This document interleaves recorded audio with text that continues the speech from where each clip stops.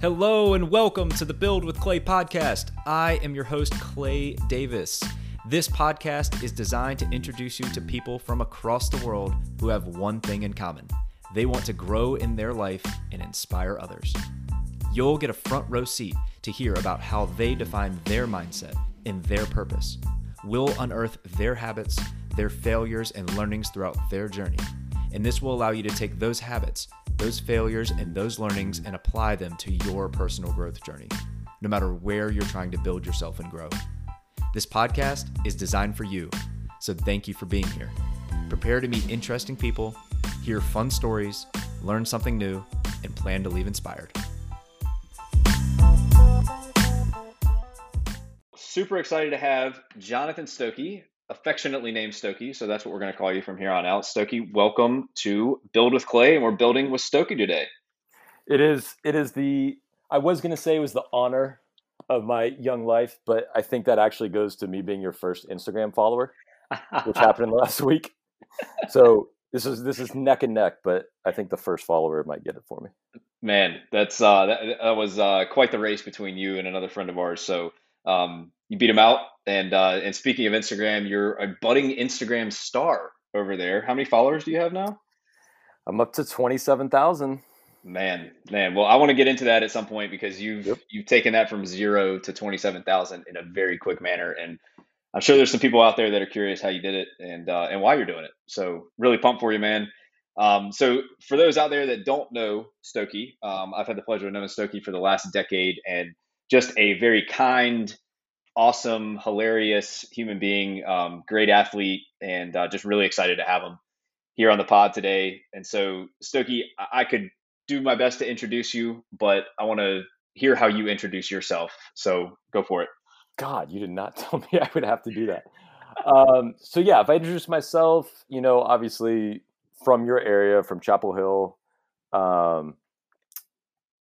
grew up a Tar Heel, so I guess that's the side of me you like, but obviously got wise, went to Duke for tennis, and obviously the academic side. But really, like who I am, I'm a curious mind. I'm into sports. I obviously coach tennis. I played tennis, so I've been in that arena my entire life, and that's kind of what motivates me and keeps me interested. But I'm just a happy, grateful person. I've been blessed. I got a beautiful wife, the cutest Frenchie in the world, Lulu.thefrenchie on Instagram. But yeah, I'm just a blessed person. I've got great friends like you. And yeah, that's kind of me in a nutshell. I'm just like we talked about when we had dinner a couple weeks ago. I feel like I'm just on a constant vacation. I got no complaints. Life is good. Yeah. You are the only person in my life at around our age that is constantly on vacation, and I am just consistently envious. And when I made that realization that you were always on vacation, it just it dawned on me how good you had it, man. And so I think we're going to get into a lot of that today. I want to hear more about your tennis background and have you share a lot about that, because I mean that's your passion, is coaching and helping others, and you've got a really interesting background there. But you have a very strategic mind. And so I'm going to throw a question out that you do not know I'm throwing out at you. And it's kind of a get to know you question. But I want to hear you out loud think this through. So okay, so while I'm thinking, you want me to just keep verbal vomit here. You just want me to say everything I'm thinking. Exactly. So got it. You have to choose between two things.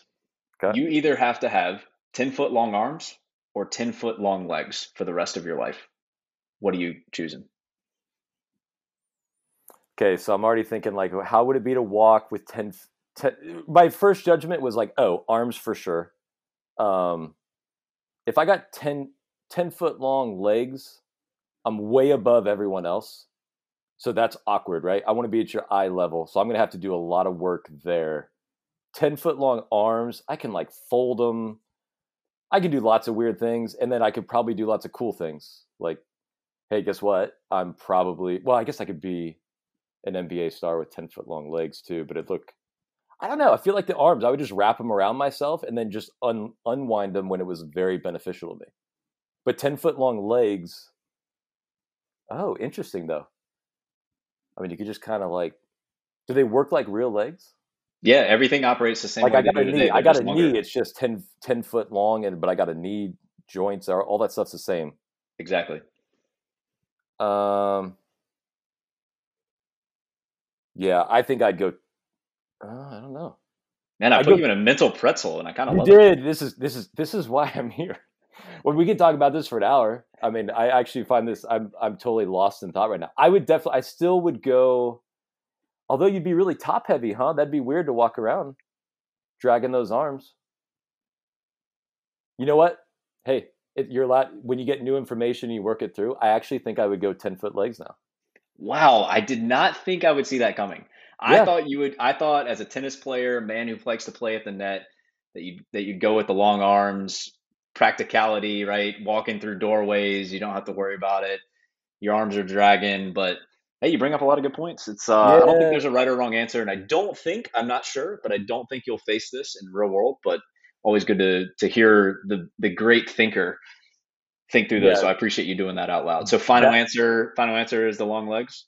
no. The second you said you were surprised, I instantly doubted myself and realized my first instinct was correct, and I'm allowed to change my mind a second time. So actually, I would go with the arms because also I was just thinking I don't know how I would play golf with the 10 foot long legs and then my itty bitty arms and what that club would look like. It's a good And point. as I'm saying that, I realize there's still issues with the long arms, but I'm going with arms. All right, Final final answer. answer. It's Final answer. locked We can in. move on. Yep. It's Final answer. locked in. I love it. I love it, Yep. man. Well, that's awesome. Well, nice to get into your brain a little bit, and I appreciate you working that through out loud. A lot of fun. So wanted to. You mentioned tennis a couple of times. You unfortunately mentioned Duke, but so as a Tar Heel, that's a tough one for me. But I knew that going in. Our friendship has survived past that knowledge point. So could you walk everyone through? I obviously know your tennis background, but could you walk everyone through your tennis background and what you're doing today? So yeah, from the beginning, my dad. We grew up in Southern California actually, and he, when I was 8, just looked in a newspaper because that's what you did in 1993, and it was best places to live, and Chapel Hill was on the list, and so we just moved there when I was 8 or so. I grew up playing baseball because my dad played baseball. He was a national championship at USC, Southern California. And actually, side note, I don't know if he'll listen to this or not, but he won MVP in a summer league over Ozzie Smith. I don't think I've ever told you that. Wow, So man, he's like, that's awesome. yeah, he's like a real baller. So I played baseball, and when we moved to Chapel Hill, when I was like 9 or 10, I was at a country club actually on the swim team, and I saw the tennis courts nearby, and I just went out there and I was gripping the racket like a baseball bat. So I actually had 2 backhands, and I was like, man, this is fun. Like, what do you do when you play tennis? And someone said, oh, you enter a tournament. So I entered like 2 weeks later, and my technique was horrific, but I could run down balls. I kind of knew, hey, I just need to make a few balls, and I did pretty well, and then I was hooked. So that was, yeah, about age 10. And by the time I was 12 or 13, you kind of realize tennis is a sport that you can't play seasonally. You know, if you took 4 months off to go play lacrosse, you come back, you haven't improved, you've gotten worse for sure. So I kind of gave up every other sport around 12 or 13, I think. Um, made my way through the state, the southern section, which is kind of like the 9 southeastern states. Started playing the big national tournaments. And just kind of kept working my way up the ladder until I eventually got to play for Duke, which at the time, we were a top 5 to 10 program in the country, winning the ACC, but in the mix to win national championships. And then while I was there, I definitely realized, hey, you know what? Like when I'm done playing, I want to coach. I want to, help people avoid all those mistakes I made, do things smarter, help people reach their goals. And so, I've always been in tennis, and I knew pretty early on, it was probably sophomore year in college, where I said, you know what, this is really all I want to do when I'm done playing. Man, that's fascinating. I love the tidbit about your dad, and I had no idea. I've known you for 10 years and had no idea. So hidden gems across the friendship. I love it, and thank you for sharing. So that's interesting. So sophomore year, you realize, hey, I want to be a coach. Which, spoiler alert, that's what you became. hmm So uh, was there a specific coach that really turned you on, or was it more about that you wanted to do more for others? Like, walk us through that. Yeah. So I guess I would say, can you be a friend even on a podcast and tell me if this comes off as arrogant? But Absolutely. Okay, but what my thinking was, I was like, okay, I'm a pretty good athlete. I've done well, especially in doubles. And what the guy I played with in juniors, Rajiv Ram, he just won U.S. Open this year at age 37, which is incredible. I mean, the guy's a total inspiration. But my peers are all doing well in doubles, and I thought to myself, number one, the travel's not for me. But hey, you know what? If I went out there and I was really invested, I had no doubt that I could do well playing professional doubles. And that didn't, in a weird way, that didn't interest me.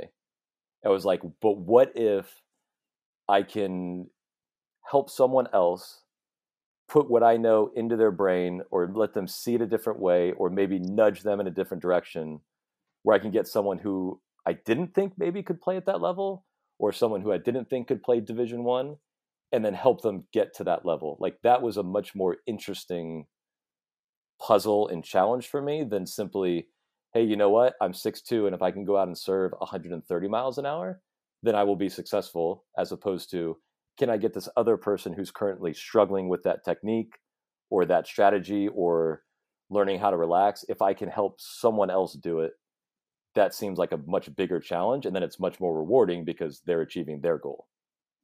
Man, So, well, first, arrogant Stokke is one of my favorite versions of Stokke. So we're going to need more of that through this conversation. Right. But it fits you so well, talking about how you wanted to see growth and help others, right? And figure that, hey, I can go do something for myself, but it seems like you're going to get more joy, and you're going to have more of a passion towards helping someone else or a group of people accomplish their goals. So that's really, really cool. And you haven't mentioned it yet, but you played in the US Open. So you got to tell us about that. Yeah, so I played in it twice, which was very cool. So if you win, there's two big national tournaments in the summer. One's on clay, one's on hard. The hard court's in Kalamazoo, Michigan. It's been there for, I have no Fun idea. fact, that's where Derek Jeter was born. Yes, home of Derek Jeter. So it's been there like 70, 80 years. Every great American player has played it. And a big reason why that's true is because if you win it, you get a wild card in the US Open. So, I was a good doubles player. I used to get like the semis and quarters of these nationals. And then a variety of circumstances came up, and Rajiv didn't have a partner when we were starting our first year in the 16s division. And so he said, hey, do you want to play? And at the time he was number one in the country. So yeah, of course, I'm going to play with you. We did well in our first national. And he's like, let's just keep playing. We won the clay courts. We went to Kalamazoo that year. We won Kalamazoo. And that was as a 16. So you don't get the wild card yet. But we're like, all right, we're a team. We're established. We're playing. Whenever we're in the same tournament, we're playing together. And so when we got to the 18s, that's when you get the wild card in the Open. And we rolled through there. In the 18s, we didn't lose a set. So we won it back-to-back years. So I got to play in the Open when I was 17 and 18. And I think that was 2001 and 2002, which is already 20 years ago, which is terrifying. But yeah, it was amazing. I mean, in a weird way. So it was an amazing experience, but it was also the experience where I confirmed that I did not want to be a pro. So I was out there and I was like, man, it's kind of lonely. Like, you're at this tournament and it's everyone from themselves, right? You're not on a team and no one cares. Everyone's trying to beat you, right? You're just another person there. And I was like, man, that's a weird feeling. Like, this is the biggest tournament, especially for an American. And I'm in it and I'm 17. I'm a junior in high school. And I was like, this isn't like blowing me over. If this is the pinnacle, if I've got to fly all over the world to these small little tournaments just to get here, and this is the Mecca, I kind of knew. I was like, yeah, you know what? This isn't for me as a player. But yeah, so it was a cool experience. I got to play in a big court, a night match. I show up in the locker room my first day, and I get a locker from the locker room attendant. And within 10 minutes, Pete Sampras, who used to be that generation's Federer, right? He gets the 3 lockers right next to me. The top, the middle. You didn't get 3 lockers? I got the bottom locker, but he got the top, middle, and bottom. So he comes, I'm sitting with my coach on this little bench, and we're facing the locker, and he comes and sits next to me. And I am instantly completely frozen. Like, could not be more nervous. And we're sitting there and like, I'm kind of looking at my coach. I'm like, all right, like, do I act natural? Kind of like the Ricky Bobby, like, what am I doing with my hands? What's going on here? And at one point I'm not looking at him, but I hear him kind of go like, "Hey, what's up?" And I look over and he's looking right at me. We're like 2 feet away. So I go, "Oh, hey, what's going on?" And he's looking at me, but he goes, "No, I'm talking to him." And he kind of leaned forward 6 inches and pointed to the guy who was to my left about 2 feet. You were a ghost to him. Yes. And I was like, "Oh." And that was all. Like, he knows I'm a young American, right? And then they just proceeded to talk right through me while I sat there. And then I'm like, do I get up? Do I leave? Do I sit here and act like that wasn't like the most embarrassing thing ever? So I just sat there, and they talked for like 5 minutes. They eventually left, and I looked at my coach and I was like, what the hell, what just happened? But that was kind of like my welcome to the pros moment where I was like, yeah, he doesn't care. I'm just a guy in the tournament, and good for him. He didn't have to, but I'll never forget that feeling. I'm embarrassed just saying it out loud right now. Sure. Well, it's awesome that you share the story, because that's phenomenal. I just to be, and I could totally see how that plus, the lack of team environment, all those variables come into play, and you're like, oh, this is not what I want my next 15 years of my life to be. Well, and that's the thing too. When I say I think I could have done it as a pro, I think I could have done it as a doubles player, but the missing piece of that, which I guess we never think about when we're watching the NBA or NFL or whatever it is that like they're people too, right? And so, it takes a special person to fly around the world 26 weeks a year and, be away from home and be on the road and not like you have your coach and maybe a doubles partner or a couple friends, but at the end of the day, you're all fighting for the same thing. And it takes a special person to do that and do that for 10 to 15 years. And, that's the part of it that I really would have struggled with. And I'm glad I realized that at that tournament. I was like, yeah, you know what? This doesn't make me want to play more pro. It makes me want to stop. Yeah. Wow. Well, and I've also been told that there's a story about your urine sample at the US Open. Care to share? Yeah. I'm so curious. Who told you about that one? So don't know what the condition is called, but it's a little nerve-wracking when someone's just got their eyeballs right on you watching you pee. So after, I think it was the first year I played and the match ended and they're like, all right, you got to go do like a steroid test. You got randomly selected the loser of this match. And I'm like, well, cool. I'm like, I'm so nervous. Yeah, let's go now. Like, I got to pee. And the guy was right up on me and I went in there. I was like, oh yeah, this is not going to happen. So you got total stage fright. Yeah, as much as you could have. And so this guy, whoever he was, he couldn't leave me, right? Like, because then I could go leave and somehow cheat the system. So like the guy came and I'm pretty sure he like sat at a table next to us at dinner. And like he just waited me out. I swear to God, it was probably like 3 hours. Oh my God. Yeah, and then I think I thought you were gonna say about like 3 or 4 minutes. 3 hours. No. Like we were in there and I was like grinding and like obviously the harder you try, like it's not gonna happen. And I'm like, okay, this is really weird. And then of course your anxiety's like through the roof. So yeah, I think the guy like had dinner with us that night. Like he was like just around us, and then I'm like, drinking as much as I can. At a certain point, I'm gonna pop, and I dribbled out like a couple drops, and the guy was probably like, "Look, I can look at you.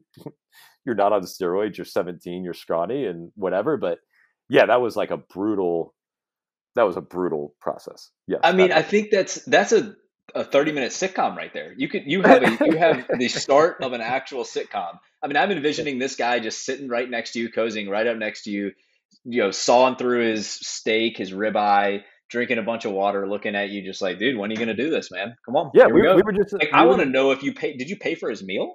I don't think so. I do remember though, we were out, so like I didn't even eat in the players lounge. Like I went out with my family and we were just getting like a burger in the open courtyard. So like I'm sitting there and like I'm some player, and then there's this dude in a a USDA polo at the table next to us just eyeballing me, and he's kind of laughing because he knows what's going on. But yeah, that was wild. Wow, that's fascinating. Well, gosh, wow, that's amazing. So, all right, so let's transition. So you had a successful junior career, played in the U.S. Open, kind of realized, hey, this is loving tennis, but it's not my long-term goal to be a player. Mm-hmm. Sophomore year, wanted to be a coach, and so walk us through kind of your coaching journey, because I'd love to get into a lot of your philosophy with coaching, because I think it's really applicable beyond just tennis. Yeah. So coaching journey, when I graduated, I went back to the academy that I started at when I was a junior in high school. So my junior year, my dad moved up to Princeton, and I wasn't going to go to the Northeast to play tennis indoors. So I actually went to Hilton Head at Vandermeer, um, and then went to this other place in Sea Pines in Hilton Head called Smith Stearns Tennis Academy. So when I graduated, I went and did 2 years there. I wanted to be a college coach, but I also was like, okay, I'm graduating and I'm 22 years old. Am I going to go somewhere as an assistant and tell another 21-year-old what to do when I've had zero coaching experience? And I was like, that's not, I don't even see how that's possible. So I went to an academy for 2 years, tried to learn as much as I can about technique and, how to be a better coach. After 2 years, I went to Wake Forest and coached the Lady Deacons from 2008 to 2010. And that was my first experience of college coaching. And that was still weird. I mean, I was 24. A couple of the seniors on the team were 22. They knew I hadn't been coaching that long. So that's always a challenge in that regard. And then the position at Duke opened up, and I took that in 2010, and I was there for a decade and loved that. I mean, when you're coaching at your alma mater, there's a different type of pride and ownership and effort level that you put in there. And then recently, when COVID ended that season, I've been in Charleston for the last year and a half coaching juniors again, and realized that's a little bit more of a passion, at least at the moment, because, the younger they are, they call it like wet clay versus dry clay. No pun intended with you, but it's like the younger they are, the more you can mold them. When you get a 19 to 20-year-old guy, you can fine tune some things, but when you get a 13-year-old who's really motivated, you can really see a lot more of your influence in their game. And so that's where I am now. Excellent. Yeah. So you've had such an interesting journey, and I love that you were able to get back to your alma mater. I'm very glad you went back to your alma mater, because that's how we met and got to have a lot of fun together over the last decade, and continue to a lot of golf, and had some opportunities to play basketball at Cameron Indoor Stadium, and a lot of fun things. And yes, I did pull my MJ, and wore my Carolina shorts under my nondescript shorts when I was on Coach K's court. I didn't know. So had to pull the MJ, man. I couldn't go out there as a Tar Heel and not represent, even though I wasn't allowed to, outside the, out in the open there. But so very grateful from my perspective that you were there. And I think it's really interesting. So you made this transition to go from coaching 19 and 20-year-olds to now coaching juniors, and you've had some interesting decisions that you've had to make along that journey, and making changes that I know that you put a lot of thought into. And there's a lot of people out there that struggle with, do I make a change? I'm super invested. I really love what I'm doing, but there's something prickling in the back of my mind that's just not. It's telling me I think there's more out there for me and what I want to do. So walk us through, like, what like why did you make the decision to move outside of just, hey, I want to make an impact on these young junior players? Like, I feel like that there was something a little bit more that you wanted. Yeah. So are you asking what that was, or how do I make those types I guess how did you walk through how did you make that decision? Because I know it was hard, but walk us through the decision process. So the only part that was hard about it was I was worried that leaving college, I wouldn't be able to get back in the same level, because Duke's an amazing place to be at. So if I left college, I want to try something different. Oh, you know what? I think I want to get back in college. Would that be a devastating blow where now I'm at a much lower D1, or I can't get back in, and I'm going to have to build my way back up? So there's a little bit of fear for that. But as my wife can attest, I mean, with decision making, I'm kind of like, I'm not happy. Oh, I'm thinking about that idea. That seems like something that would make me happy. Guess what? I'll try it. And if I don't like it, then I'll try something else. It's really not that big of a deal if I'm wrong, especially in this instance, because it's like choosing between two good options. I'm an assistant coach at Duke. This is this is almost my complete dream job, right? I mean, I'd love to be the head coach there, but coaching at your alma mater, amazing. Or I can go live in Charleston, a beautiful city, coach tennis in a beautiful place with motivated junior players.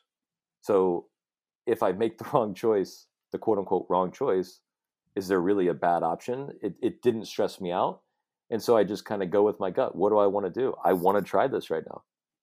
And I don't ask myself too deep a question. Well, why do I feel that way? I don't really go that deep because I feel like I'll get confused. I just, hey, this is what I want to try. And so let's do it. And in this instance, it's been the right decision. Well, the simplicity is awesome. You talk about the, hey, am I going to be happy? And it seemed like in either scenario that it seemed like you could find happiness, but trying something new and going after in coaching players that you can go mold, because I know the way, I like to think I know the way your mind works, and I know that you can have a bigger impact on players when they're a little bit younger. You can mold them to your point. And so it's been what, about 2 years now. So how's it going? It's going great. I got about 5 to 6 kids that I coach like pretty intensively, lots of private lessons. I see them in the group all the time, video their matches, all that type of stuff. And then there's probably about 20 more kids that I see in a group setting that I kind of throw them little nuggets here or there. I have a relationship with them, although maybe not as close as some others. But that variety is also great. I like coaching a 15-year-old girl and an 18-year-old boy and a high-level 12-year-old and a high school state, 16-year-old. You get all this variety and these different levels and people on different journeys. Are they there to have fun, which is great, or are they there to try to be a D1 player or a pro? Both of those answers are fine.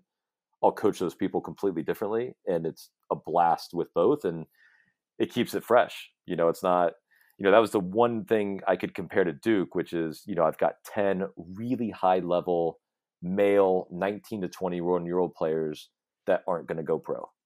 They're there for the D1, highly competitive collegiate experience. And so it's relatively similar in how you deal with all of them.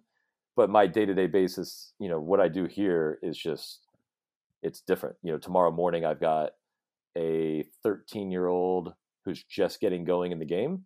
And then I have a 17-year-old girl right after him who's a national champion. And they're completely different, and they're working on completely different things. And I find that really interesting, and it's fun, and it's been going great. Oh, that's great to hear. And I know you like a little bit of a challenge too, and you like the variety. So and I just love that. Other than the fact that you moved away from us, I'll set that aside. But you found a really cool niche, and you're kicking butt from what I can tell, and from what you just described. I mean, it seems like you're kicking absolute butt down there, and those kids are honestly lucky to have you. So you should be proud of the decision you made, man. Like I'm really proud of you, and I think that you've found I think you've found kind of what you want, at least right now in the phase of life that you're in now. And I can tell that you're really happy, and so you went for happiness, and it really seems like you found it. So I'm really pumped for you. I appreciate that.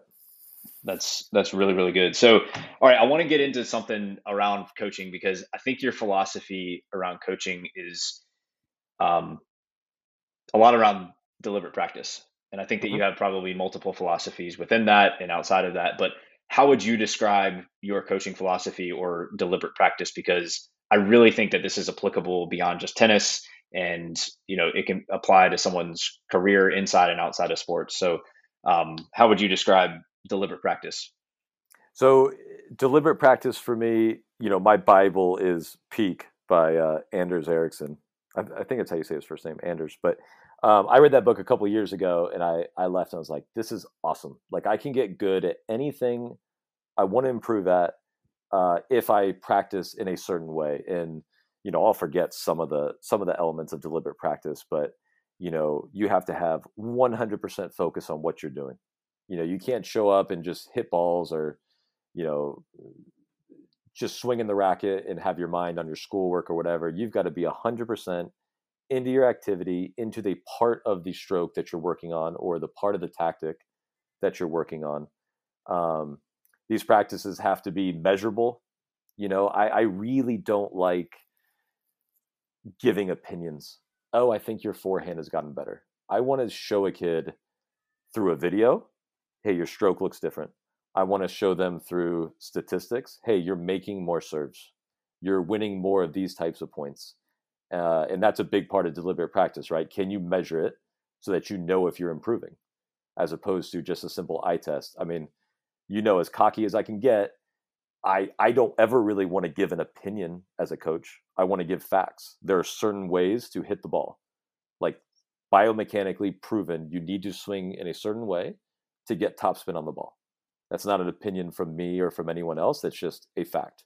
And coming to the net is better than staying at the baseline. That is just an objective fact. Every single player does better when they come to the net in tennis.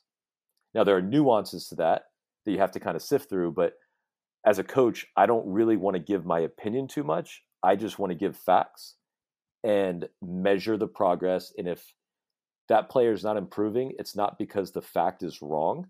It's because I'm not using the correct words or doing it in the correct order. And then I will try to change how I deliver that message. But I'm very much into the fact business and not into the opinion business of coaching. Very interesting. And so how do you go about that? Because you obviously we just went through, you coach a variety of players, 13-year-olds that are just getting started, 17-year-olds that are national champions, and everywhere in between. Are you leveraging this philosophy with all the kids you're coaching? No, because whether some will admit it to me or not, a lot of them, their goal is not to improve at an insane level. Some of the goals of the kids are, I'm here to have a really good time and hopefully get better. So the emphasis is on, I want to have a really fun 2 hours. And that is perfectly fine. Some kids, the ones that go, hey, I'm looking to play, one girl wants to play at a top 5 D1 school. And I go, cool, guess what? This is how you're going to have to practice now. You want an exceptional result, you're going to have exceptional daily routines and practices. And the only way you can do that is by practicing deliberately.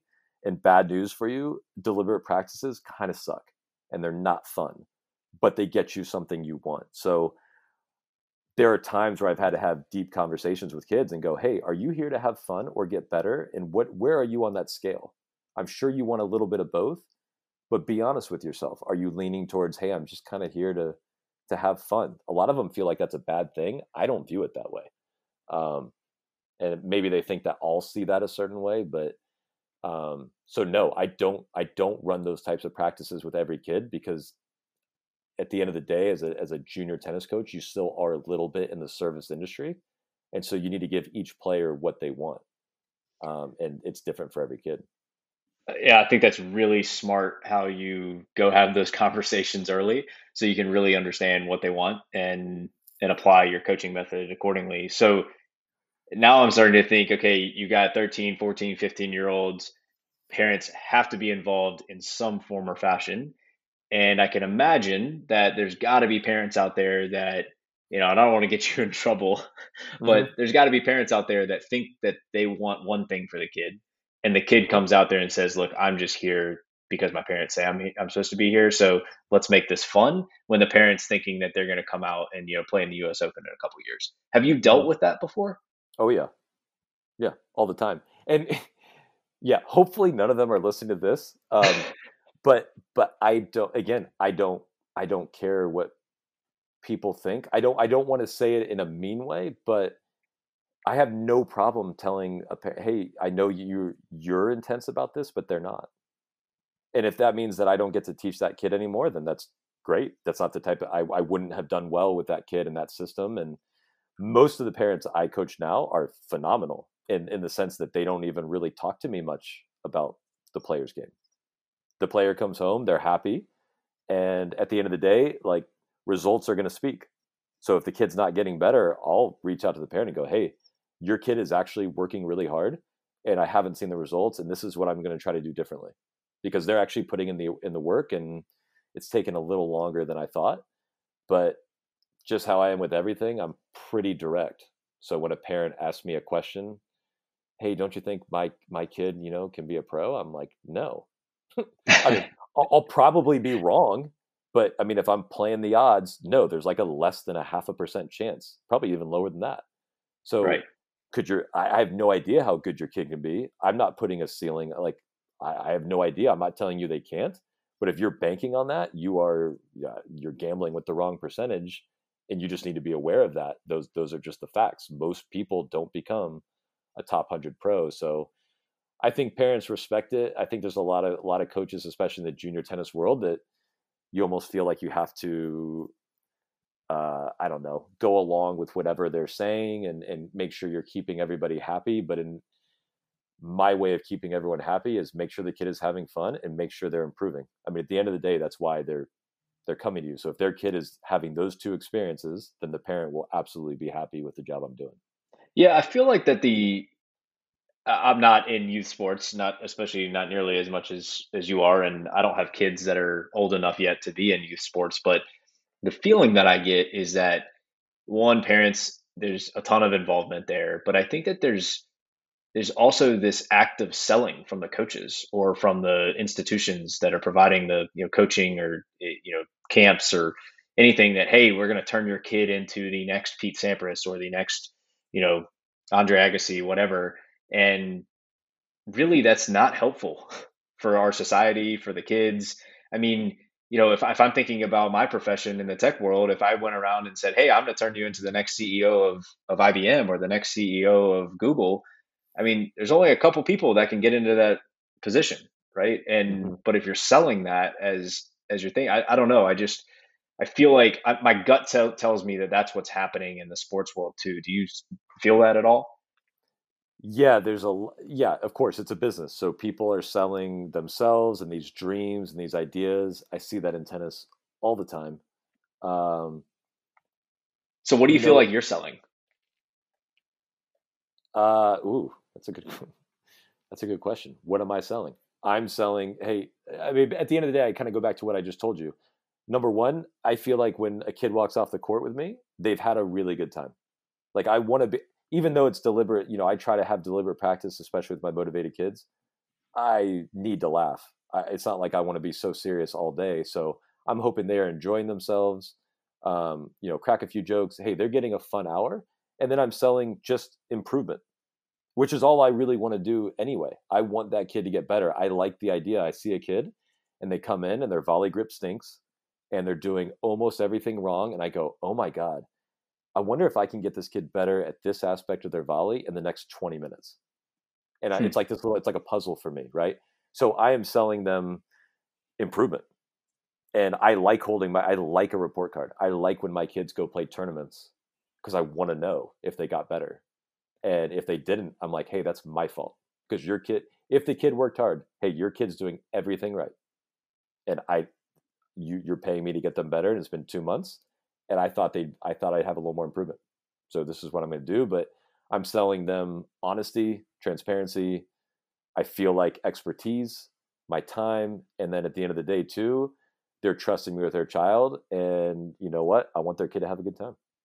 Man, that's really good. I think that may need to go into the Stokke Tennis Instagram account there, talking about what you're bringing to the table there, because it comes across. I mean, it comes across in your daily life. I mean, I introduced you as a very, fun, engaging, but very pragmatic and competitive person. And I think that, uh, I think any kid, like I said, I think any kid is very lucky to have you as their coach.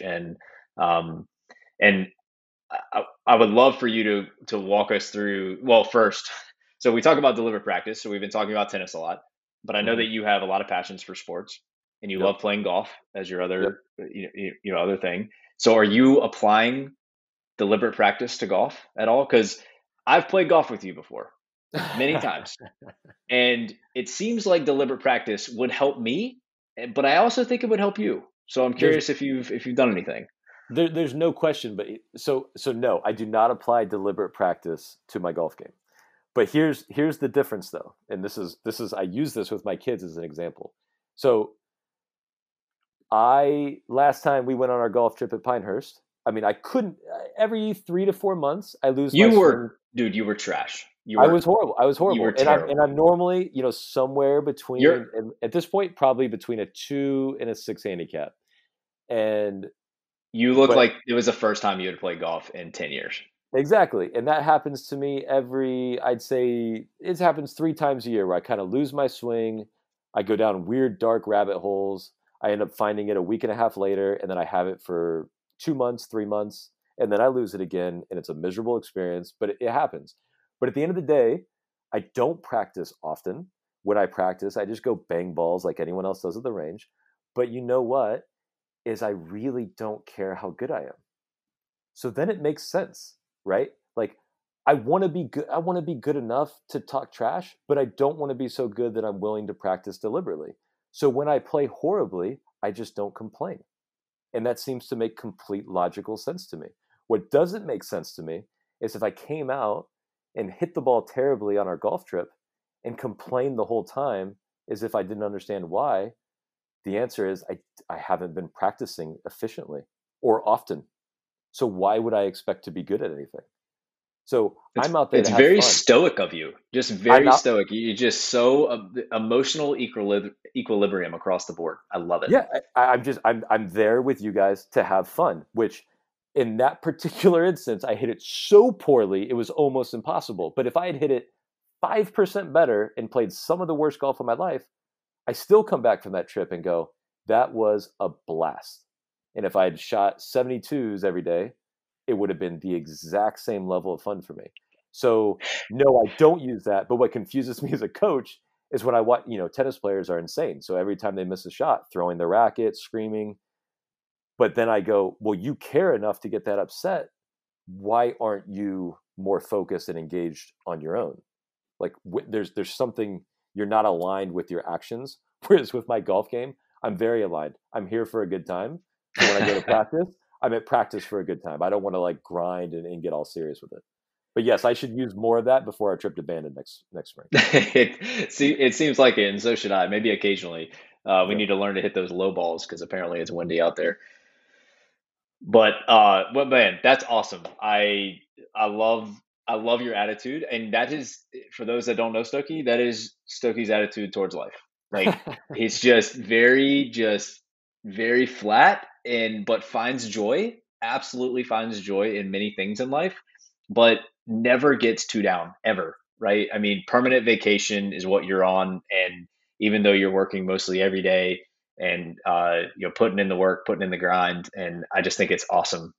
Your mentality is something that if more people had, we'd be in a really good spot in the world here. But so kudos to you for developing that and maintaining that. And I would have to imagine it rubs off. I know it rubs off on me, and I'm certain it has to rub off on the players that you work with, the other the parents and others that you interact with on a daily basis. And if people can get that incremental gain of 1% better or a little bit better with their emotions and kind of lock in and apply the the practice and the techniques and the things that you teach them, they're certainly going to improve. So it's been a lot of fun to follow. And speaking of following, your Stokey Tennis Instagram is unbelievable. It's you've gone from 0 to 27,000 followers in how long?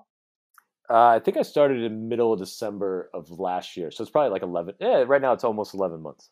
11 months. So I want to get into that, but I want to Okay. back up a lot. So we kind of know a lot about you now. We've heard about your stage fright from peeing. We know that Throat you're ride. Yep. a U.S. Open player. We know that you were a ghost there because of Pete Sampras, your coaching career. Um, I want to back up to like something a little bit deeper. So when I started Build with Clay, it's all about other people's growth. Why do people want to grow? What are they trying to grow in? And obviously you're trying to grow in your life around your friends and your career around coaching and growing others. I'm curious, how would you define your purpose in life? I want to hear about that, and I want to hear about how you would define a growth mindset, because I think that's going to really give us a sense of who you are and what drives you. So you can start with either. You can start with the growth mindset or your purpose, but I'd love to hear it from you. Whew, purpose in life. I don't have a clear vision of what my purpose in life is. I am, and I don't know that I don't know that I would have one. Like I've told, I mean, I've told you this a million times, but I'm a very happy person. I'm grateful. Jeannie, my wife, I think it's been 7 years. A little nervous now that I'm on the spot. Pretty sure it's been 7 years, but she's Sorry, forgotten multiple. we'll edit it. It's fine. She's forgotten multiple times. So if I'm wrong, I'm pretty sure it's 7. But I'm like, you know what? I'm just going day to day. I don't feel like I owe the world anything. At the same time, I care about others in the world. I wouldn't say in my general life that I have some burning passion or goal. I just go, man, I just feel so blessed every day. I go, man, I found a wife. We get along so well. I love her so much. She's an amazing person. She's the reason why I have any friends, because they all like her, and you can attest to that. 100%. Way more than me, and I have no problem with that. That's great. Hey, you're a nice side effect. I will use her for that. That's perfectly fine. I have no problem. So I've got this great, I got a good family. I grew up in a great place. I'm just a very happy person, and I basically I don't have many days in my life that go by. I'm a big journey guy. So I go, man, am I enjoying my day to day? Yes. Good. Check. Done. I'm happy. It sounds like that your purpose in life is to enjoy the journey and enjoy it with some others that are around you. This is what you're here for. You're giving me the clarity that I need. So maybe that is my why, but that is kind of how I live my life. And I'm, in some ways, I'm looking 6 inches in front of my face, but also there is some planning, and I'm a planner at heart still, but that is probably how I live life. As far as growth mindset, are you asking me how I would define what a growth mindset is? Yeah, so I want to take a diversion. I know I feel like I'm going all over the place right now, but you mentioned your lovely wife, Jeannie. Yes. And so Jeannie is former LPGA golfer, just unreal athlete, unreal person, just phenomenal all around. So we see why you love her so much, and we love her too. But I want you to reach back to when you played probably your best round of golf of your life. I don't know, probably like 4 or 5 years ago. And you came home to your wife, who has probably shot 65, 64, 63, many, many, many times in her life. And you came back so excited to tell her that what did you shoot? Okay, so the whole story is this. So when I used to shoot, before I met my wife, I would shoot low 70s sometimes, very rarely. And then I could shoot 95 the next day. And most of the time it was more like high 80s, low 90s, but occasionally the athlete in me would come out and I would get better. And when we started dating, I said, can you start removing some of my bad days? That's my goal. I just want to be able to go out and find my ball, and I'll be happy. And of course, I made that woman work. I mean, I was on the range, just pumping balls, taking divots. Not deliberate practice, though. No, but she was there, and then she would, she's great for me and my coaching, because she would tell me something to do, and I go, no, I don't want to do that. And she'd go, yeah, cool, because I've played 3 US Opens and you shoot 90, so you probably know what you're talking about. And she's right. I'm doing exactly what my kids would do. They telling me they know what to do, and they're, a state level player. So that actually helped me get in the mind of my own players a little better. But she would grind with me for years, and I finally at Duke, I had never shot par, and I shot a 68, and it was majestic. I mean, it was like, it didn't look like an accident. And I called her, and hey, love, you won't believe it. Guess what I shot today? I don't know, 73. I shot a 68. And she's like, cool, did you have more fun? Like, it's about time. You've been playing all these years, right? And I was like, you're right. It doesn't really matter. Like, sure, it was cool. The little putt I hit that sometimes lips out, it lipped in. Yeah, awesome. I it's an athletic achievement, but it's really not a big deal. And it was about time, because I've played a zillion rounds of golf and I hit a million balls in front of her. And the fact that she was just kind of like, yeah, cool. Like, great. Good for you. It like totally relaxed me. And ever since then, I don't really pay attention. Like, I know what I shoot, but I don't care. The difference between a 74 and an 80 is what in my life? It's nothing. I want the ball to go in the hole, but I don't care. Oh, I played with my wife. That was fun. Cool. So she really brought me back down. I mean, it's kind of like a wet rag on my like amazing athletic achievement, but she was right. In my mind, I was like, oh yeah, cool. Man, and it just goes back to, that's certainly, I think, the genesis of your mindset now, as when it comes to this. I mean, it's just this, I keep going back to the word stoic, because the Stoics were all about just kind of emotional equilibrium and not getting too high or too low, still finding joy in life. And that's what you do. I mean, no matter what, you could go out and shoot 68, you can go out and shoot 95, you could be, in a downpour of rain, and, you kind of just accept the thing that you're in and what just happened, and, find whatever joy you want to in it and just keep living your life, man. And I think I'm just always impressed by your mindset and your mentality in anything that you do. And I guess we can thank Jeannie for bringing that out in you. Yeah, for just pouring that cold bucket of ice water on me at my finest golfing moment. But yeah, if that's why I am the way I am, then I'm very thankful for that. Well, and the man, sitting here has 3 hole-in-ones in golf as well. And I'm sure when you told her about those that she just said, "Oh, cool. Good job." Well, no, by that time, right, those were all after this. So she'd already done her work. So I came home. I was like, you won't believe it. I had a hole-in-one. But my mindset was, by the way, it's probably the luckiest athletic. Do you think I was aiming for the hole? So I hit a ball and it rolled on the green. And of course, I didn't read the green. And it went in. And I go, wow, that's awesome. I have one. Also, that athletic achievement is 99.9% luck. So in a weird way, like I'm like, yes, it's a very cool thing that I can say. But I also go, yeah, I mean, like I know 87-year-old, beginners who have hit a hole-in-one too. It's a lucky achievement. So yeah, she kind of somehow she ruined those for me too.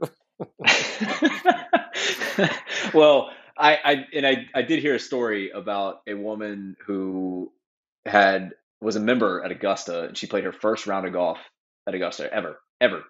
She went out, and on number 12, first time ever playing golf, hit a hole-in-one on Augusta.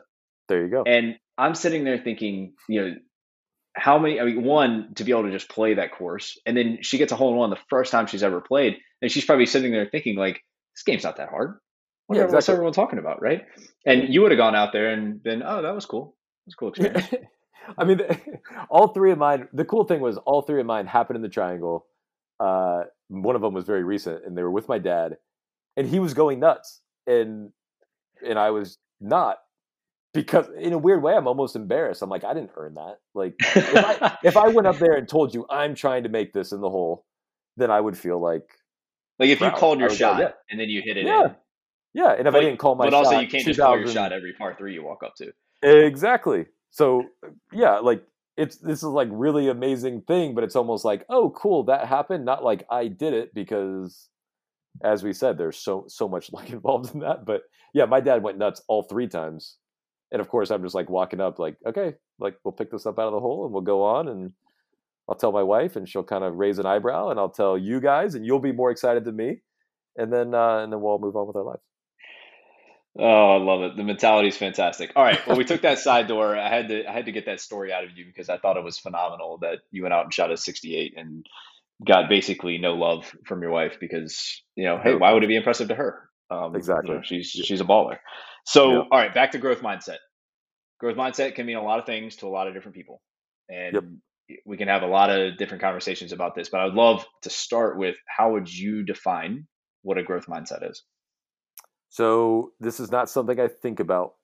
I'm not. You've asked me questions right now, and I go, man, I should probably like sit down and write these things because it'd probably help me be a better coach and a better person. But I guess if I was going to describe a growth mindset, I would say it's, if someone has a growth mindset, they like challenges, like someone who wants to be challenged. So if I'm coaching a kid and I want them to swing a certain way that they currently don't, I want them to take their racket back high and they take it back low already. That's an incredibly difficult thing to try to do and make a ball at the same time. They are going to fail at that for multiple months. Like, that is just the reality. Some kids who I think have a growth mindset are like, oh, sick, that's how you're supposed to hit the ball? I want to try that. And some people will try a swing, fail. I don't like that. I don't like the way that felt, and I don't like that it sucked. And that challenge either scares them or they think they can't do it. And I see it more as someone who embraces the challenge. That is how I would describe growth mindset. For someone who hasn't thought a lot about growth mindset, that's a fantastic definition, in my opinion. That is someone who embraces a challenge and views failures as an opportunity for learning. and an opportunity for growth. And that's basically what you described. And so I'm curious because I can tell that I'm sure you deal with both a growth mindset and then a fixed mindset, which is the complete opposite, which says, hey, I just failed at this and I don't want to try anymore because I don't like failing. Failing is bad. Mistakes are Mm-hmm. bad. Right. And Mm-hmm. so when you have a kid that has done that in the past and you said, hey, take it high, and they try, they fail, they try, they fail, and then they basically quit on trying it anymore. How do you go about that? Okay, so I might get lost. So remind me to talk to you about the good error bridge. Okay. Okay. But when a kid doesn't want to push through it, I just try, and again, this is a flaw of mine as a coach, is that I sometimes assume that people see the world exactly the way I do, which is I feel like I'm an outlier in a lot of weird ways. But hey, guess what? Okay, that's fine. We don't have to do this, but here is where I see this path going. You want to play Division One, but you don't want to work on keeping your palm down on your serve. And if you're going to work on that, you're going to take 10 steps back, but then it's going to be for 100 steps forward. If you're too scared to take those 10 steps back, that's fine. But now your long-term goal is in jeopardy. I just want you to know that. If you're okay with that, I'll coach you however you want. I can't make you do anything. So if you don't want to work on this, that's fine. I will try to find other ways, but I'm letting you know up front my concern with this path. And then I let them make the choice. It's their tennis game. I'm not going to make them do anything they don't want to do. Okay, I actually did remember the good error bridge. This is a corny little analogy, but I like it. I tell them where you are now and where you want to be. You've got to build a bridge to get there. And that bridge is made up of bricks, and they're good errors. They're not winners. They're not perfect strokes. Hey, you took a swing and it wasn't correct, but the error you made was. You tried to do the right thing. You took your racket back high, but that was different for you, and you failed on the swing of the technique. This is the good error bridge. I got it. I think it was Craig O'Shaughnessy. He's a really good tennis analytics guy, but he mentioned that. I was like, God, that makes so much sense. Like, I'm going to have to make 1,000 good errors, and then I'm going to start making good swings, and then I'm going to get to where I want to go. And so I make that analogy with the kids a lot. You can't build the bridge on bad errors. The bad error is the error where you have no focus and you're not trying to improve anything. You're just making the same mistake over and over and over. That's a bad error. You don't go anywhere with that. Some kids have responded to that, and that's cool. And then some haven't. And I got to go down more rabbit holes and into their psychology. But that's kind of how I deal with that with the kids, is letting them know every time they make a good error, I let them know that's awesome. You just got better. You missed that shot, but you're better now than you were. And if they make a bad error, I'd let them know, hey, guess what? You missed a shot and you're no better than you were 3 seconds ago. But guess what? We can make a good error on the next point or a good swing. So I try to let them know and give them that instant feedback all the time. Man, I really like that good error bridge. Consider that stolen from wherever you stole it from, Yep. because that is it paints this perfect picture in your mind, and it puts a positivity towards errors. And I think that's what a growth mindset's all about, is even though you're making mistakes or you feel like you're failing forward. You're being productive in your failures. And so building a bridge to where you want to be is a productive means of failing. So I really, really like that depiction. So thank you for sharing that. I'm certainly going to steal that because I really, really like that. Of course. And I mean, again, you've called me practical probably a million, however many times since I've known you. But I mean, there's also the side of me where it's like, did you really think, if Jeannie's going to teach me something in my golf swing, do I really think that I'm going to practice this? And in the process, while I'm trying to get better at something, flush every golf ball with a 5-yard draw at my target? Like, is that really what I'm expecting? Hey, someone comes to me and their serve is all jacked up with the wrong grip. Are they really thinking that they're not going to make 10,000 horrible swings before they get this? I think that's important for people to understand, is like, you got to go in and go, oh yeah, that's the process. And guess what? That's why people sometimes don't improve, because they don't like that discomfort and, failing forward, as you said, but that's such a necessary part of the process. So I think you just have to be upfront and honest with yourself. That's how it's going to go. And I feel like that almost helps you cope with it a little better. Yeah, it certainly does. So I'm now curious, Jonathan Stokke, as a 12-year-old, 13-year-old, you're just realizing, hey, this tennis thing's pretty cool. I really like this. Do you feel like you had a growth mindset? Uh, yeah.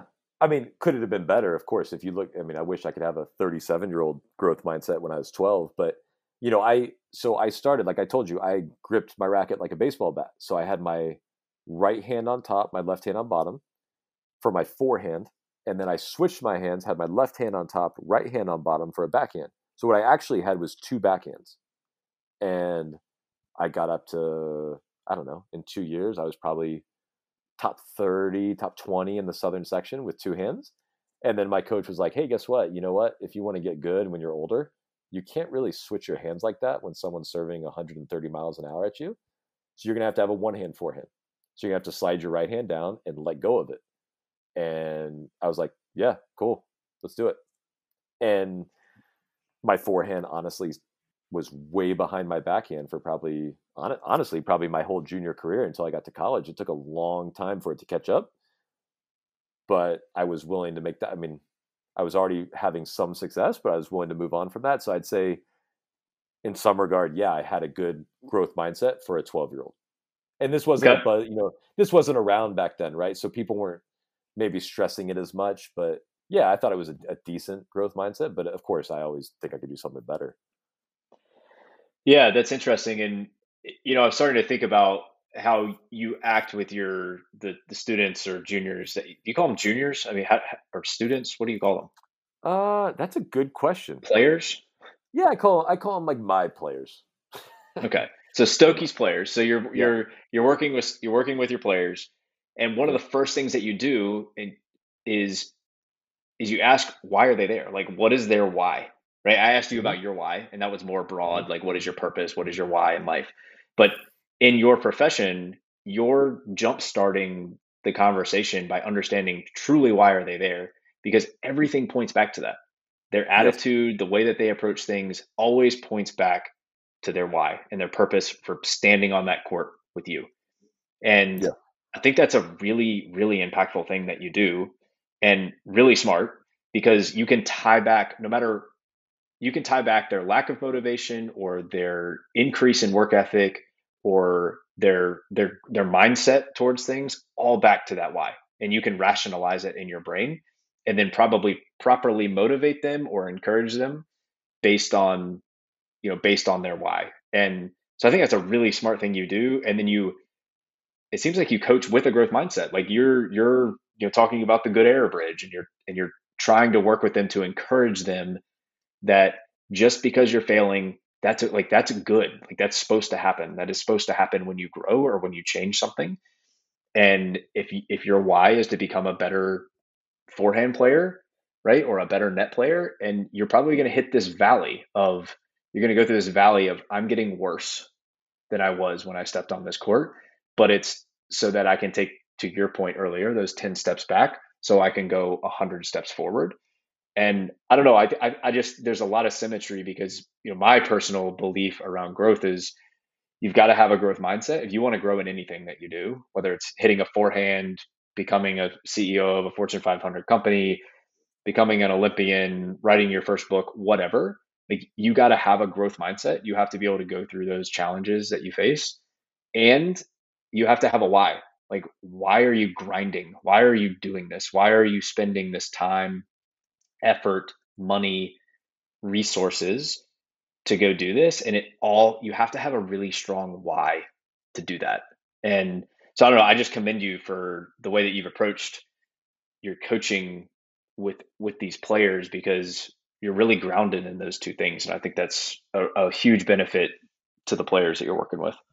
I appreciate that. And yeah, I mean, like you said, it's really important because I'm trying to give them what they want. And a lot of times along the way too, I think they learn kind of how you clarified like my purpose in life succinctly in one sentence when it took me probably 4 rambling minutes to do it. Sometimes along the way, they kind of understand, oh, you know what? I don't know that I actually want what I said I did. Maybe I want more, or maybe they want less.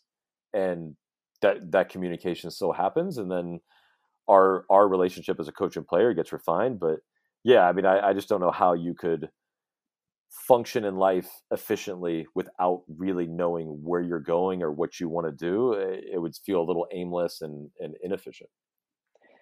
Yeah, and I know of all of my friends and people in my life, efficiency is, that's where your strategy and efficiency is you all the way. I And would work for free. I would work for free. I would want someone to. I just want to be. Actually, I should put this on my answer. I want to be like part-time efficiency consultant. I want to go into your parking lot and ask why are these spaces in this direction, this close to this building, and there's always I can't handle it, or why is the drink machine in the Chipotle right by the door, and so there's going to be congestion. You need me to walk in here and get things more efficient. That is a passion of mine for sure.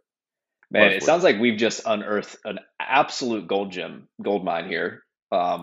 And we're going to need to probably spend a whole nother podcast talking about you being an efficiency manager, coach, consultant, because this could go 100 different directions. Yes, and I'll start listing my grievances with lots of inefficiencies at very prominent brand name stores and areas, and we can tag them. And I will work for free. It's fun. It's like a little puzzle.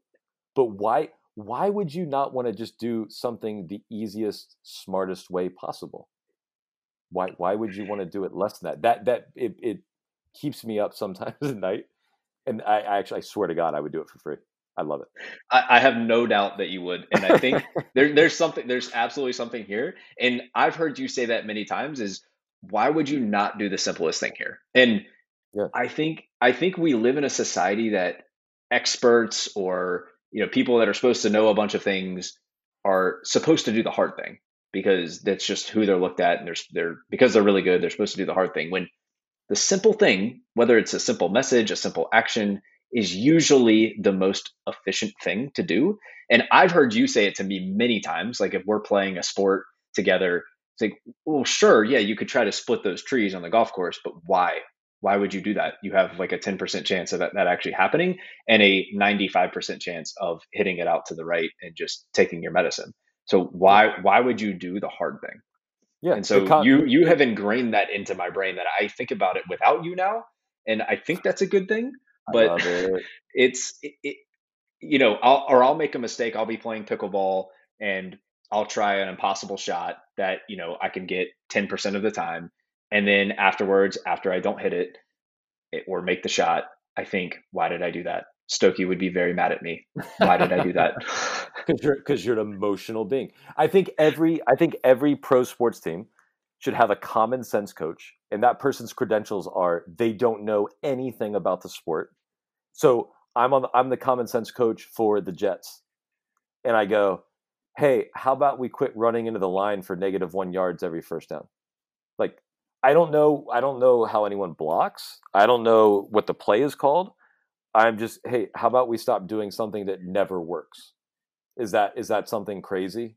Or one of my friends who's a baseball expert came to one of my tennis matches, and he's like, don't you think your guy should make more shots?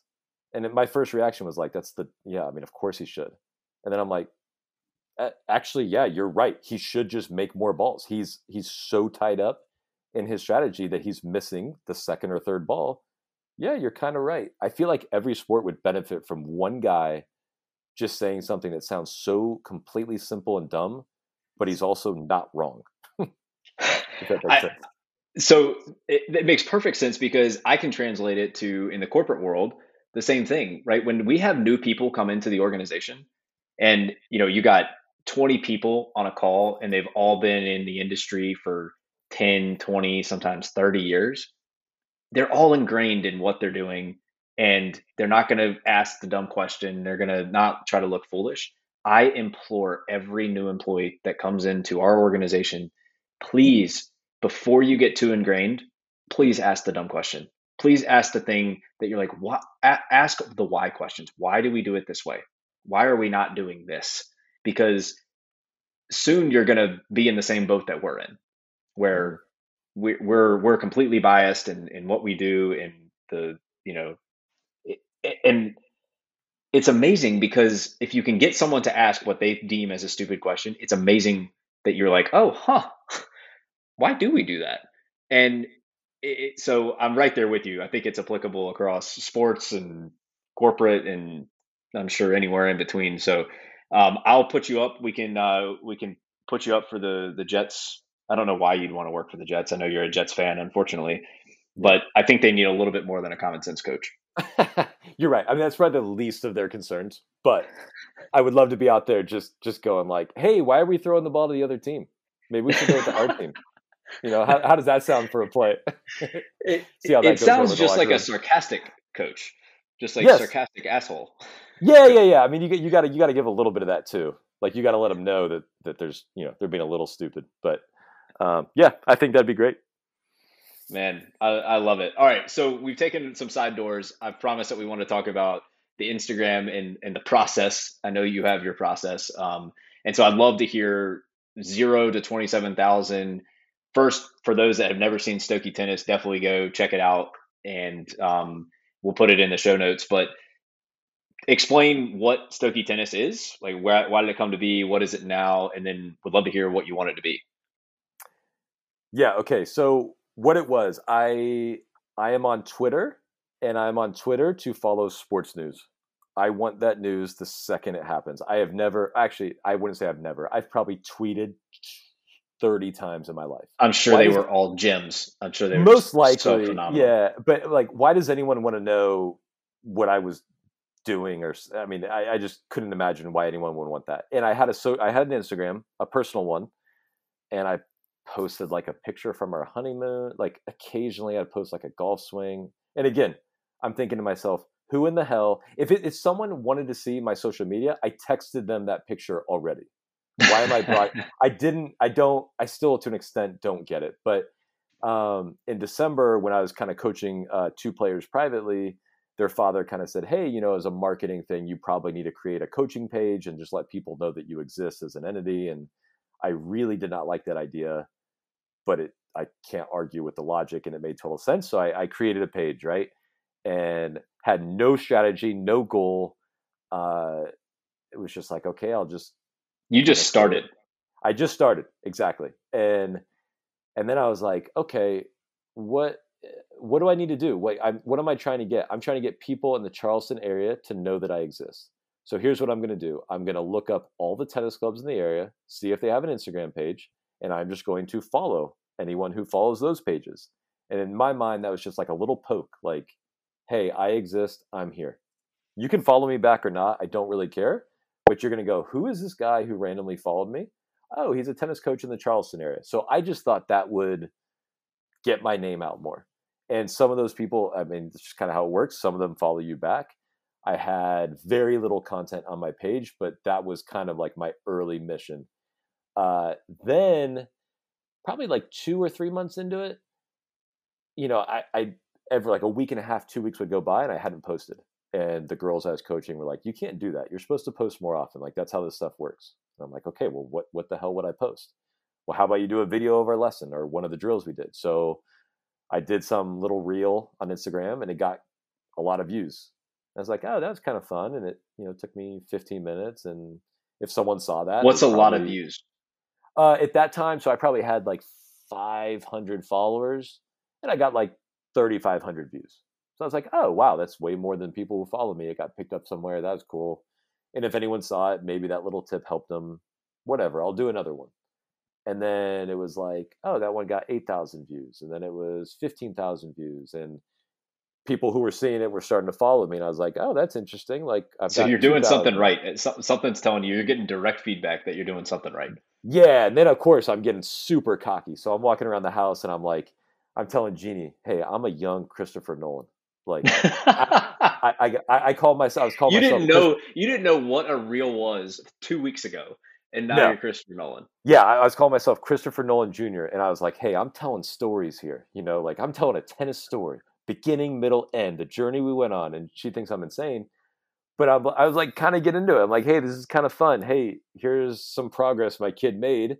They like it. They like sharing. Hey, guess what, everybody who can see his page? Look how I got better today. They actually like being on there." And I'm getting great feedback from people who have said, man, hey, you shared this little tip and hey, that's worked for me. That's really helped. I appreciate it. So in a weird way, it's a way for me to coach people that I've never met and probably never will. So it just kind of grew from there. It started out as, hey, I need people in this area to know that I exist. And now it's just kind of like a passion thing. Like there's no one in the area that's finding me because of my Instagram, but the kids really, really like it.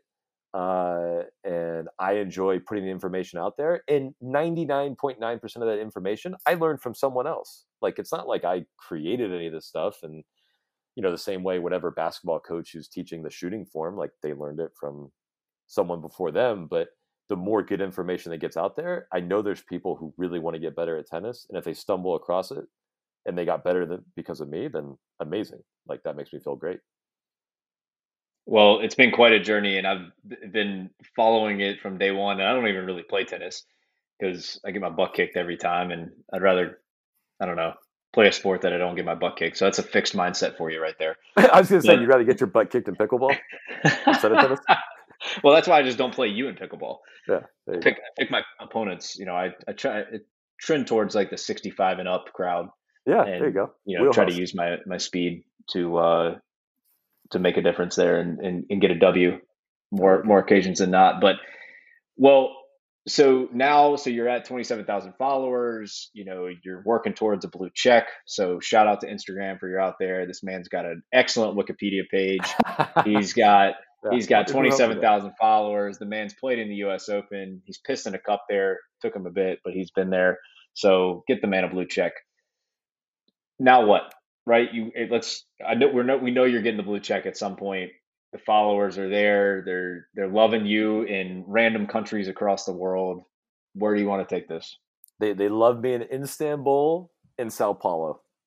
That's the most random places, but they love you, man. It's hilarious, and I say that as a joke, obviously, but those actually are the true metrics. But yeah, so where do I want it to go? I mean, you and I have talked about this. I have no idea. I'd like it to, I like sharing this information and sharing anything that I know, and gaining followers is a good thing because it might open some doors for me to either coach people virtually who want more than just the little video I sent out about the backhand volley, who might actually want me to help them with a full backhand volley and be more engaged in that process. But that is where, again, when you kind of start something like this and you don't have a plan, and it's like, wow, in my wildest dreams, I never thought I'd have 1,000 people who cared to click on my page to see anything I was doing. Like, why would that be anything interesting? So it's new to me, and that's you and I have had discussions with my wife, with many other people, and trying to figure out what's best. But at the end of the day, what I want it to be is a page that's fun. I try to put good music on it, but also just like this page where you go there and you go, hey, I know he's going to give me a good, well thought out tip. It might help me, and that is what I'm coming here for. I like being better at tennis. This guy helps me get better at tennis, so I like being part of his online community. That's ultimately what I want. If there turns out to be some type of financial gain or it opens doors for me in my professional career, then that's like an amazing side benefit. But at the moment, this is very new for me, but I don't have an organized plan for that. That's maybe I think that's okay. I think that's okay because you did the thing that most people don't do. You started. You just put yourself out there and you got started. And a lot of people toil in their brain and think, what should I do? I got to plan this out. I got to have a 3-year plan. I got to, talk to 100 people before I do this. And you did the complete opposite. You just started and you learned along the way. And I think that points to your growth mindset because you're okay with failure. You're not going to get too emotional or emotional at all, I should probably say, about anything that would happen. So you got started and it just, whatever came of it, and you're having fun with it, obviously. And, arrogant Stokke gets to come out every once in a while and, walk around the house strutting that you're Christopher Nolan and have 300,000 views of a video that you made. So, I mean, I think it's awesome. I think it's really cool. And it's, I don't mean to put you on the spot about a future plan. It was just more to get your thoughts on it, but I think that's okay. You just got started, you maintained your consistency, and probably the best thing that you did is you made it authentic to you. Like that vibe that you're going for around it being fun, hopefully helpful, and continue to engage. You're doing it all through a lens of authenticity of who you truly are as a person. And I think as long as you maintain that, it's going to continue to grow, and the opportunities are just going to get more and more plentiful. And then it's just going to be, what opportunities do you take? What do you say no to? Because you're going to have, I'm sure you already have a decent amount of people reaching out to you about, potentially advertising on your page or trying to get you to, do certain things. And, at some point you're probably going to have to start saying no more than you're saying yes. Yeah.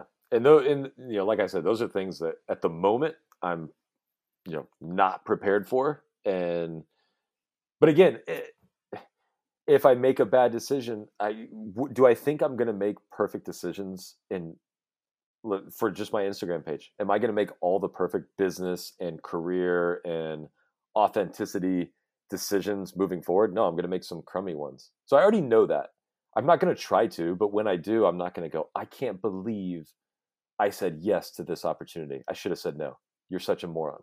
Like, of course I'm going to make a bet. Like, I just don't understand why people think that you won't fail. That's the part that or you won't make mistakes. That is the part that rational Stokke doesn't compute in my robot brain. What you think you're never going to make a bad decision. So with Instagram, for me, yeah, I'm trying to do the right thing, but I know I'm going to make a mistake. And then guess what? My life will go on. I still have my beautiful wife and beautiful Lulu the Frenchie and good friends and health, live in a great place. And it's all good. And I'll learn from it. Yeah. How's Lulu doing knowing that you have more followers than her now? This will probably not shock you, but she loves me more than ever because she is my queen. And, I try to share some of her on my page to help her out. And it's working a little bit, but dogs are the best. Let's just you get a little 10-second part of your pod. Dogs are the best. You're having a bad day, you come home, that little girl comes and licks you, and you go, you know what? It's all good. It is all good. And you probably don't need that many days of your life with the attitude and mindset that you have toward life and the fact that you're constantly on vacation. But you got two people in that household that are constantly on vacation, you and that dog. And yeah. We're on vacation and we never leave the house. And there's just so much joy, and I love it. I think that's so awesome, man. Well, we have a ton of more topics that we can get into, but I have probably kept you way longer away from your Frenchie, away from your lovely wife. So look, I know that you're a huge TV guy, so I gotta ask you another hypothetical before we end. Okay. So if you could only watch, and again, I want to hear out loud the wheels spinning, right? I want to hear that robot rationale happening. So you can only watch one TV show for the rest of your life. What are you watching? One TV show, and I'm watching it on repeat. So it's like you're saying a show that's already out there. Like, hey, I watched Breaking Bad, and I watched episode. Yeah, if you're going to turn on a TV show, that is the only one that's going to be on. Interesting. Okay, so this is what I'm thinking. Number one, my favorite type of show or movie, in this case, we're going to talk about a show, is a show where I watch it and the episode ends, and I have no idea what the hell happened. That is my goal. If you show me a teaser for a show and I go, what is this about? Is this sci-fi? Is this real life? Is that that's what I want. I want to go read about it online on multiple web pages just to solve and figure out what I watched. The problem with that is once I know, I don't think I'm going to enjoy watching that over and over and over again. So my least favorite type of show to watch now is a comedy. I just kind of smile to myself and go, oh, like that's a good line. Like that's about the extent of how I'll laugh at a show by myself. But I think if I had to keep watching it over and over and over again, I think I'd just like to watch, something like Curb Your Enthusiasm. I love Larry David. And if I just watched that over and over and I watched him bitch about these random day-to-day things, I'd be like, yeah, that still annoys me. And I kind of chuckle to myself. So I think it would be, I would just watch Curb over and over. Okay. All right. I like it. I appreciate you talking it out. That's what the people wanted. So Yeah. we got a little insight into Stokke's brain. So hey, you can find Stokke at Stokke Tennis. Again, it'll be in the show notes. And so Stokke, man, I can't thank you enough for joining us today. It was a ton of fun. Loved hearing about the U.S. Open experiences. The good air bridge, man, I'm taking that, stealing it. So consider that stolen. That is phenomenal. I love the way that you're impacting people across the world, but specifically you're impacting people and juniors and players that are really trying to grow, no matter if they're just trying to have fun, trying to get better with their backhand, their forehand, or trying to be a national champion. I mean, you're impacting lives across the board, and you've got a great mindset about you. And just really, really proud to call you a friend. And thank you for spending the time on the pod today. So with that, we're gonna say goodbye. Stokke, thanks for being here, man. Hey, again, it was a pleasure for me, and you are like a life coach version of whatever you're selling me as a tennis coach for. So me and my wife, we have called you about many things to help guide us or think about things, and you are such a giving person, and that's why I'm so pumped that number one, you're doing this pod. You've been doing the newsletter, which has been awesome. I'm currently wearing a shirt with your face and the hashtag Build with Clay on it, so you can tell that I'm a complete nut job and I'm all in on it. But I'm pumped you're doing your Instagram page because you have so much great stuff to share, and I know how it's impacted me and Jeannie, and I'm so glad. I really hope that you stick with it, because I think the more people that hear this type of stuff, it won't be their little tennis game. It'll be how they're viewing their job or their life. And you have so much to give, and I appreciate you giving so much to me and Jeannie. Y'all have been such a great support. Really, really excited for what's to come with Stokke Tennis. And I appreciate all the coaching you've provided around Instagram and other things, right? You and some other friends have really motivated me to put myself out there and just kind of get started like we talked about. So thanks a ton. I appreciate you spending an hour and a half here with us and sharing some really fun stuff, and look forward to doing it again soon.